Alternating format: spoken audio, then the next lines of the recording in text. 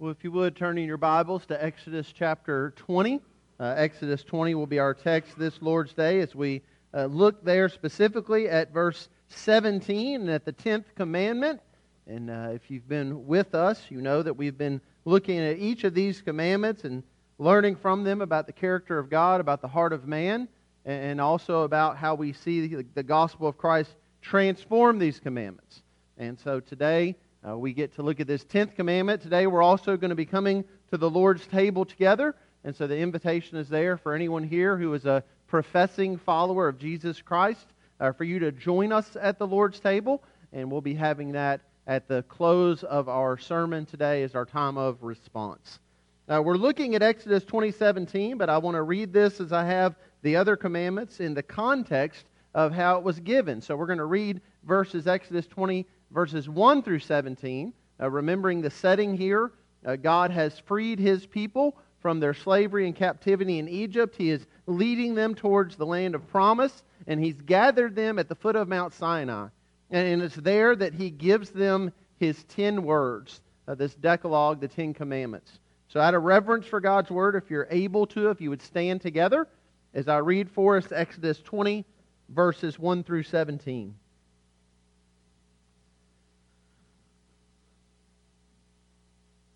And God spoke all these words, saying, I am the Lord your God who brought you out of the land of Egypt, out of the house of slavery. You shall have no other gods before me. You shall not make for yourself a carved image or any likeness of anything that is in heaven above, or that is in the earth beneath, or that is in the water under the earth. You shall not bow down to them or serve them, for I, the Lord your God, am a jealous God, visiting the iniquity of the fathers on the children to the third and the fourth generation of those who hate me, but showing steadfast love to thousands of those who love me and keep my commandments. You shall not take the name of the Lord your God in vain, for the Lord will not hold him guiltless who takes His name in vain. Remember the Sabbath day to keep it holy. 6 days you shall labor and do all your work, but the seventh day is a Sabbath to the Lord your God.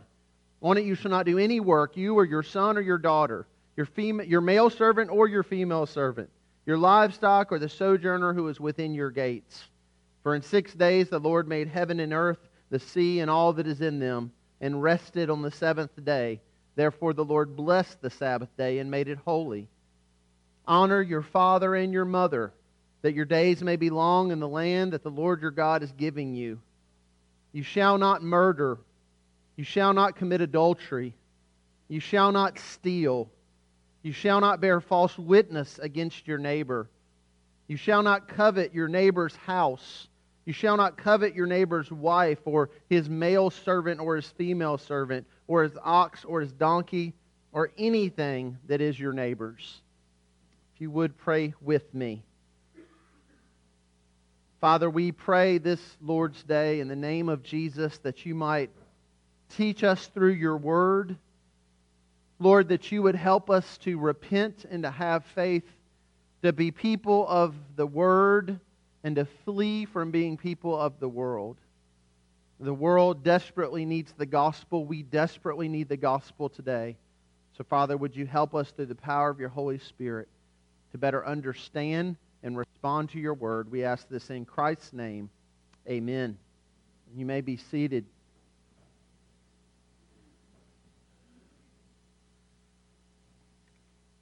If you've watched the news in recent weeks and days, you know that there are many parts of the world in turmoil.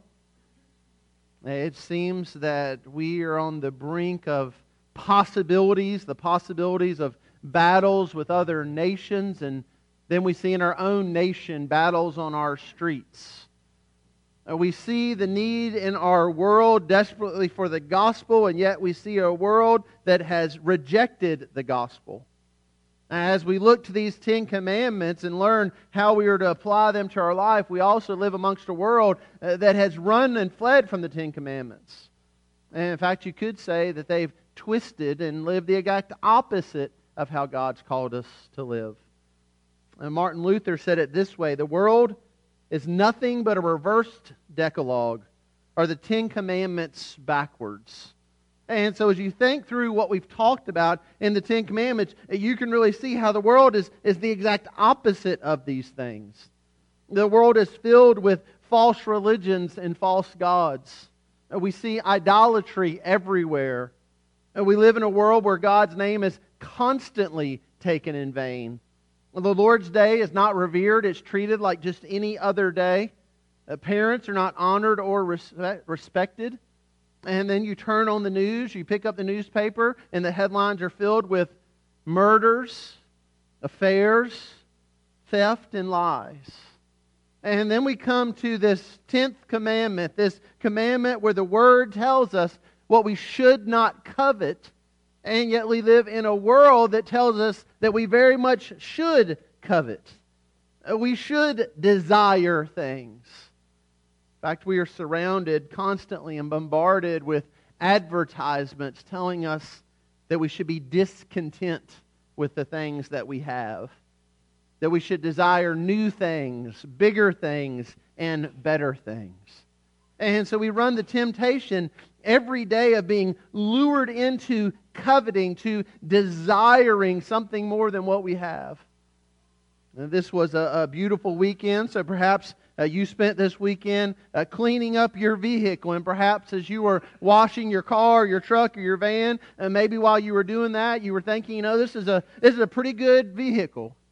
It's paid for. It runs okay. I'm content with this. I'm glad to have this.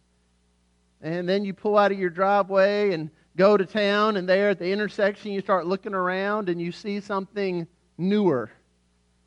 Something cleaner, something sharper, something brighter, something more efficient, something with better gas mileage, something that you feel would be better suited to meet your needs.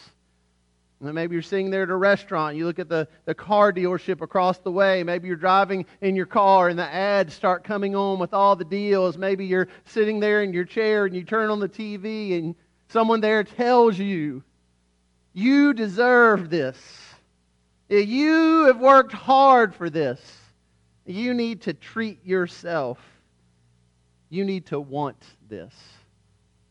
It might not be a car. Maybe it's clothes. Maybe it's shoes. Maybe it's a new cell phone, a new gadget, a new computer, a new television. There's always something being thrown at us, some advertisement, some voice in our culture saying that we need something better, something quicker, something more efficient, something more reliable. Those same voices tell us we need these things. We deserve these things. And we should desire these things. And so the question that faces us is that wrong? Is it wrong to want something better? Is it wrong to want something bigger? Well, that's a question we're going to look at, but I want to look at it in the context of these three questions we've been asking each week.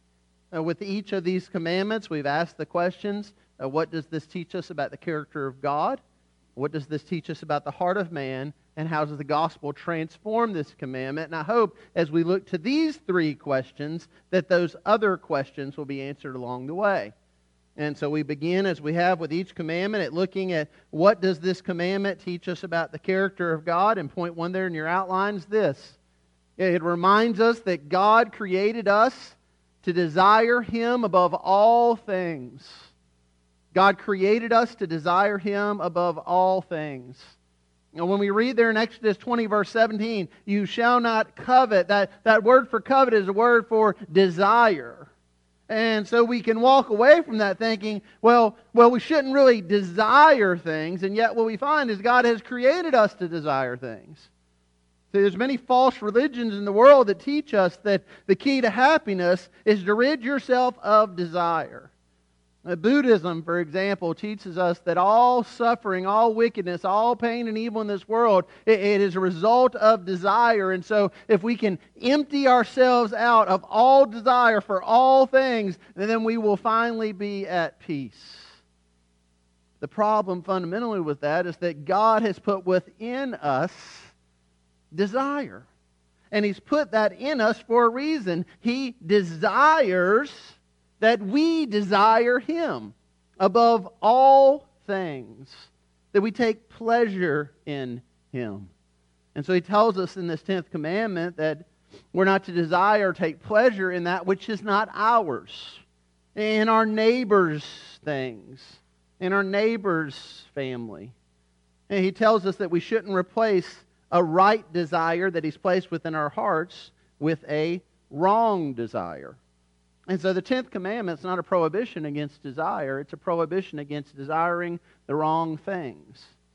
And so before we look at the wrong things, we need to be reminded of what is the right thing. What is it that you and I, as believers in Christ, what is it that we should desire? And very simply, the Westminster Shorter Catechism, the very first question in that, for those of you familiar with it, it summarizes this very well. Question 1, what is the chief end of man? The answer, man's chief end is to glorify God and to enjoy Him forever. And that's what the Scripture teaches us, is that God has created us innately in a way that we should desire Him and seek to glorify Him. And the psalmist says it this way in Psalm 42. As a deer pants for flowing streams, so pants my soul for you, O God. My soul thirsts for God, for the living God. It goes on in Psalm 73 to say this, Whom have I in heaven but you? There's nothing on earth that I desire besides you. And so the psalmist says, when faced with the reality of God, that there's nothing else we should desire greater than Him. He's put that within our heart. It's in His very character. He created us to desire Him above all things, to rejoice in Him. And Paul says it this way in Philippians 4, Rejoice in the Lord always. Again, I say, rejoice. Pastor and writer John Piper says it this way, God is most glorified in you when you're most satisfied in Him. See, God has created us to find true contentment in Him and in Him alone. But we see how sin taints this and twists this. And we see it, as we have with each of these commandments, by looking back to Genesis. And we see there in Genesis 1 again, God creates all things. In Genesis 2 and 3, we see that picture of how God creates man and He gives man everything. He places him in this garden. Now remember, we see in the Scripture, God owns all of this. Now, He didn't sign a deed over to Adam and Eve in the garden, but what He did was He gave them responsibility over it. And so He said, this is all mine, and it's here for you to enjoy.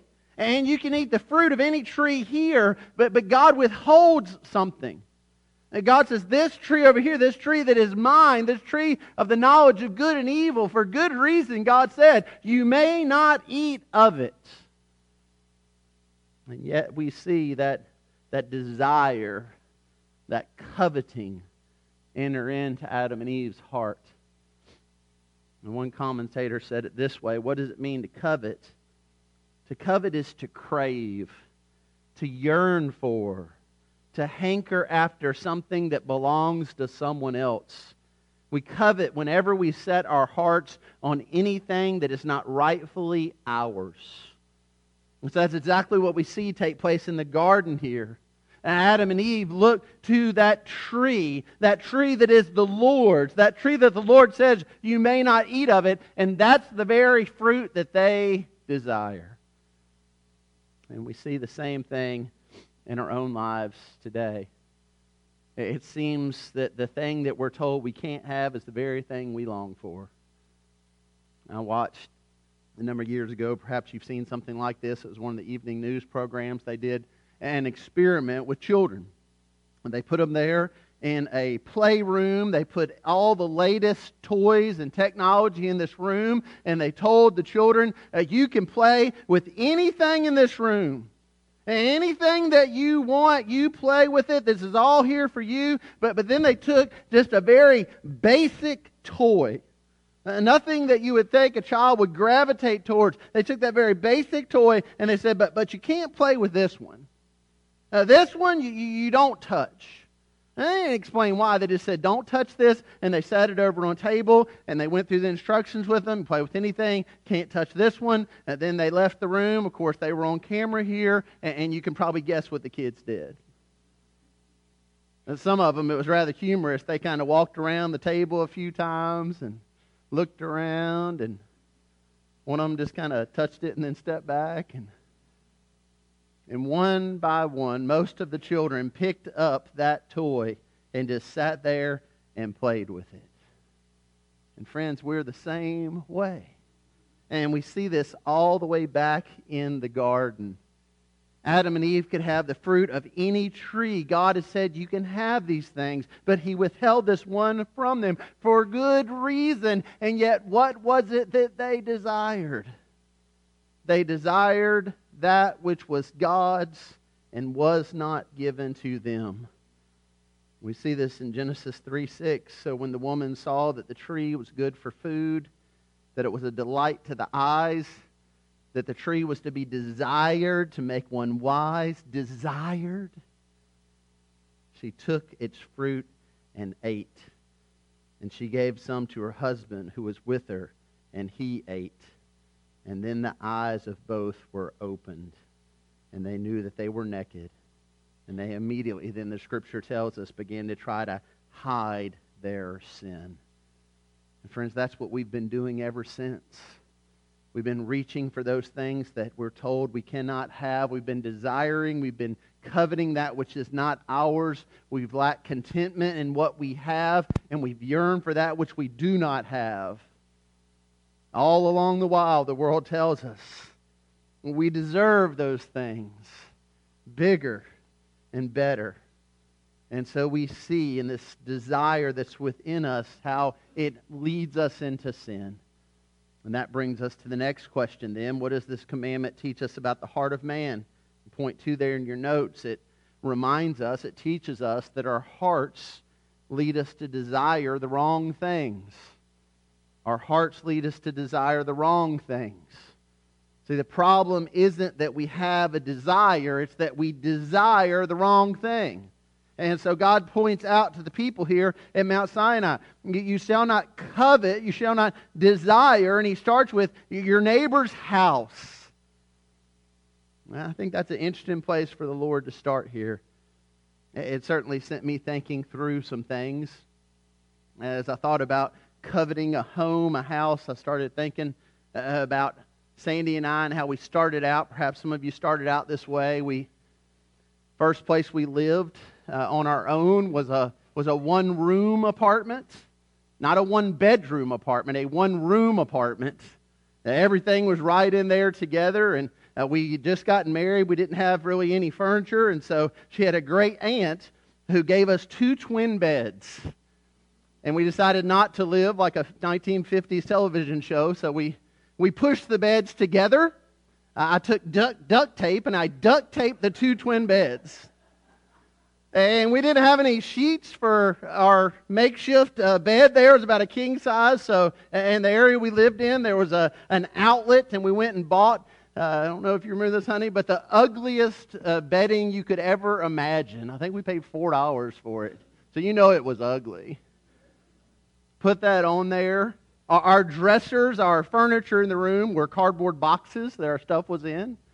And then, this was my favorite, we didn't have anything hanging on the walls. The local library at that time, you could actually check out pictures to hang on your wall. And so you could have them for 2 months at a time. Now, I love my wife, but we did have a disagreement. I always wanted the picture of the dogs playing poker. But I never got to put that picture on our little one-room apartment wall. I remember the first night we slept in that apartment, we literally took newspaper and stuck it into bags, and I tried to make a pillow out of those things. I remember how excited we were when we bought our first couch. Things were simple. I spent 2 days this week mowing a lawn that's just going to grow back. I spent the day yesterday pulling weeds in the same spot where I pulled weeds 3 weeks ago. We have moved up from a one-room apartment, and things aren't so simple anymore. And along the way, and perhaps you've seen this happen for you, that there becomes this blurred line between the things we need and the things we desire. The things we want to have because we want to have them, and the things we feel a need to have because we need to have them. And if we're not careful, there's a slippery slope here that leads us towards coveting what other people have. That leads us towards looking around and saying, well, wouldn't that be nice? Well, I wish I had that. Well, how come they get that and I don't? I read a very helpful article along these lines that actually was written 20 years ago, but it's still very applicable today. It was by a pastor named Pastor Mark Buchanan. The title of it was The Cult of the Next Thing. Now, I want to read just a part of this article to you this morning. He said this: I belong to the cult of the next thing. It's dangerously easy to get enlisted. It happens by default, not by choosing the cult, but by failing to resist it. The cult of the next thing is consumerism cast in religious terms. It has its own litany of sacred words. More. You deserve it. New, faster, cleaner, brighter. It has its own deep-rooted liturgy. Charge it. Instant credit. No down payment. Deferred payment. No interest for 3 months. It has its own preachers, evangelists, prophets, and apostles. Admin. Pitchmen, and celebrity sponsors. It has, of course, its own shrines, chapels, temples, and meccas, malls, superstores, club warehouses. And it has its own sacraments, credit and debit cards. And it has its own ecstatic experience, the spending spree. The cult of the next thing central message proclaims, crave and spend, for the kingdom of stuff is here. If ever there was a cult that gave us stones when we asked for bread, this is it. Maybe the worst irony of the cult of the next thing is this: it trains us not to value things too much, but to value them too little. It teaches us not to cherish and enjoy anything, otherwise we might be content and not long for the next thing. Friends, does that resonate with you at all? And perhaps you find that you too have slipped into the cult of the next thing, that constant desire for something more and something better and nicer. I don't think that the Scripture says inerrantly that we all need to be paupers, that it's bad for Christians to have nice things, but we need to be careful. There's a slippery slope here, and we need to be watchful. Because to covet is a dangerous thing. And to covet, the Scripture says, might actually cost you your soul. Paul writes this in Ephesians 5. For you may be sure of this, that everyone who is sexually immoral or impure or who is covetous, that is, an idolater, has no inheritance in the kingdom of Christ and God. Jesus said it very clearly. He said, no one can serve two masters. For either he will hate one and love the other, or he'll be devoted to the one and despise the other. You cannot serve God and money, Jesus says. 1 Timothy chapter 6, but those who desire to be rich fall into temptation, into a snare, into many senseless and harmful desires that plunge people into ruin and destruction. For the love of money is a root of all kinds of evil. It is through this craving that some have wandered away from the faith and pierced themselves with many pangs. I find it interesting that of all these commandments, all the things that the Scripture warns us about, it is this love of money that the Scripture is so explicit about might lead us away from the faith and might cost us our very soul. Friends, this is the danger of the cult of the next thing, the danger of being a lover of money and someone who desires things. And I think it's something that most of us in this room can identify with on some level. And so the question for us then is, what do we do about it? And the answer is really the answer for all these commandments. We turn to Christ and we see how He transforms this commandment. And so how does He do that? Well, point 3 there in your notes. And we find that in Christ we can flee covetousness and we can find contentment. You see, Jesus in the gospel calls us to find our contentment in Him, to repent and flee from sin, and to trust in Christ, to believe in Christ, and when we do that, to find our contentment in Christ. The gospel calls us away from the love of stuff, the love of things, the empty pursuit that the world tries to sell us on constantly. That contentment, happiness, joy, satisfaction will be found in that next purchase. And we all know it's a lie, don't we? And yet we find ourselves running towards that lie. And you think about, here we are in August. I went into a store 2 weeks ago. They already had all their Christmas stuff out. And we've got kids already talking about what they want for Christmas. We look towards holidays, especially birthdays and Christmas and times when we're going to get gifts. And we look towards, this is what I want. I can't wait to get this. And then there's that excitement, and it culminates on that day when the gift is opened. And we all know what happens, don't we? We're doing good if it's still around when the church yard sale comes around the next year. Well, what happens? It gets broken, or just really often gets unwanted. Because that cult of the next thing, it leads us to want something bigger, something better, to be discontent with that which we have. We thought this would make us happy, and now we're not happy. So maybe the next thing, the next person, the next relationship, maybe that's where I'll find joy. And they leave us lacking. And so the gospel calls us to flee from that and to run to Christ. And it's there where Jesus says we will find true joy and true contentment.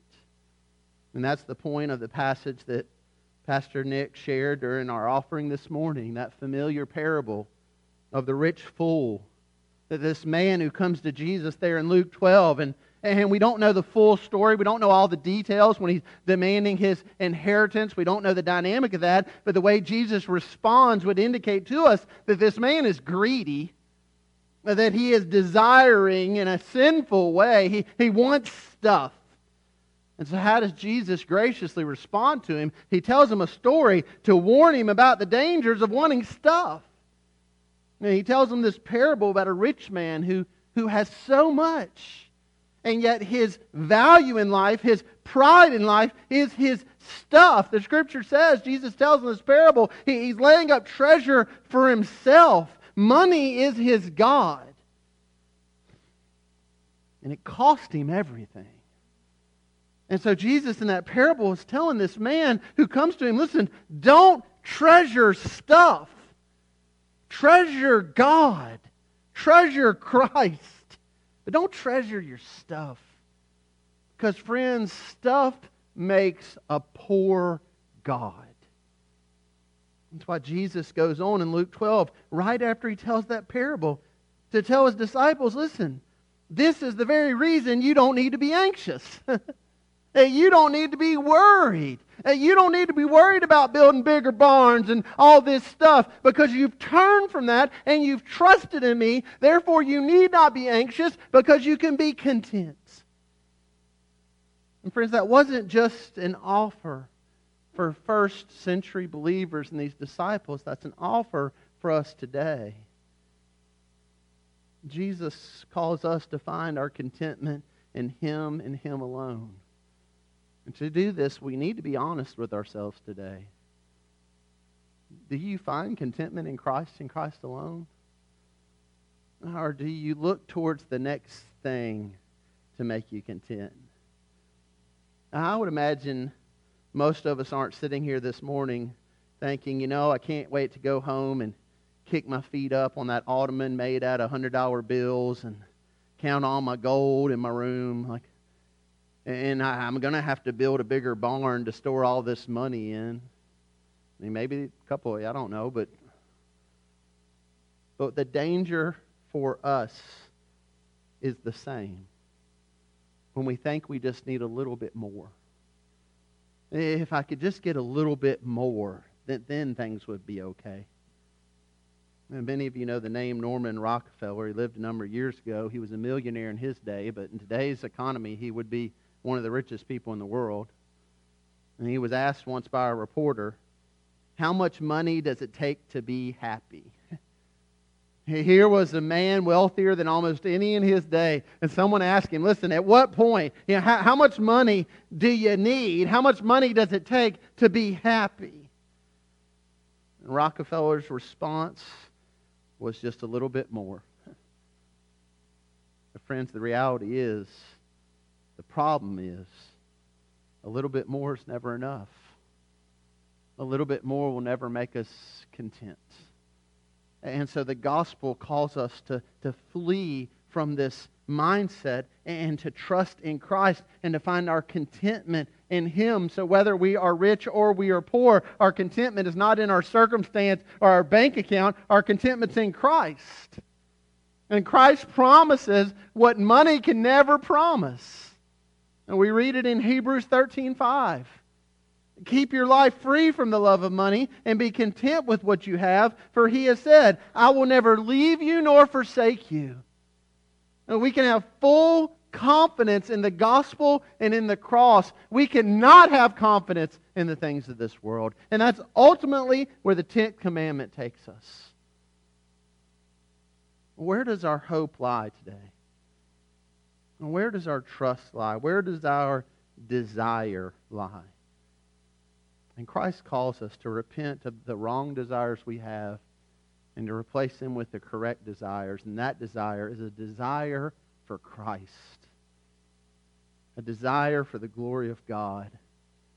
A desire not for the things of this world, but the things of the world to come. A desire for a new heaven and a new earth. A desire when there's no more pain and no more suffering and no more cancers and no more death and no more sickness, a desire for that which God has promised eternally for those who will trust in Him.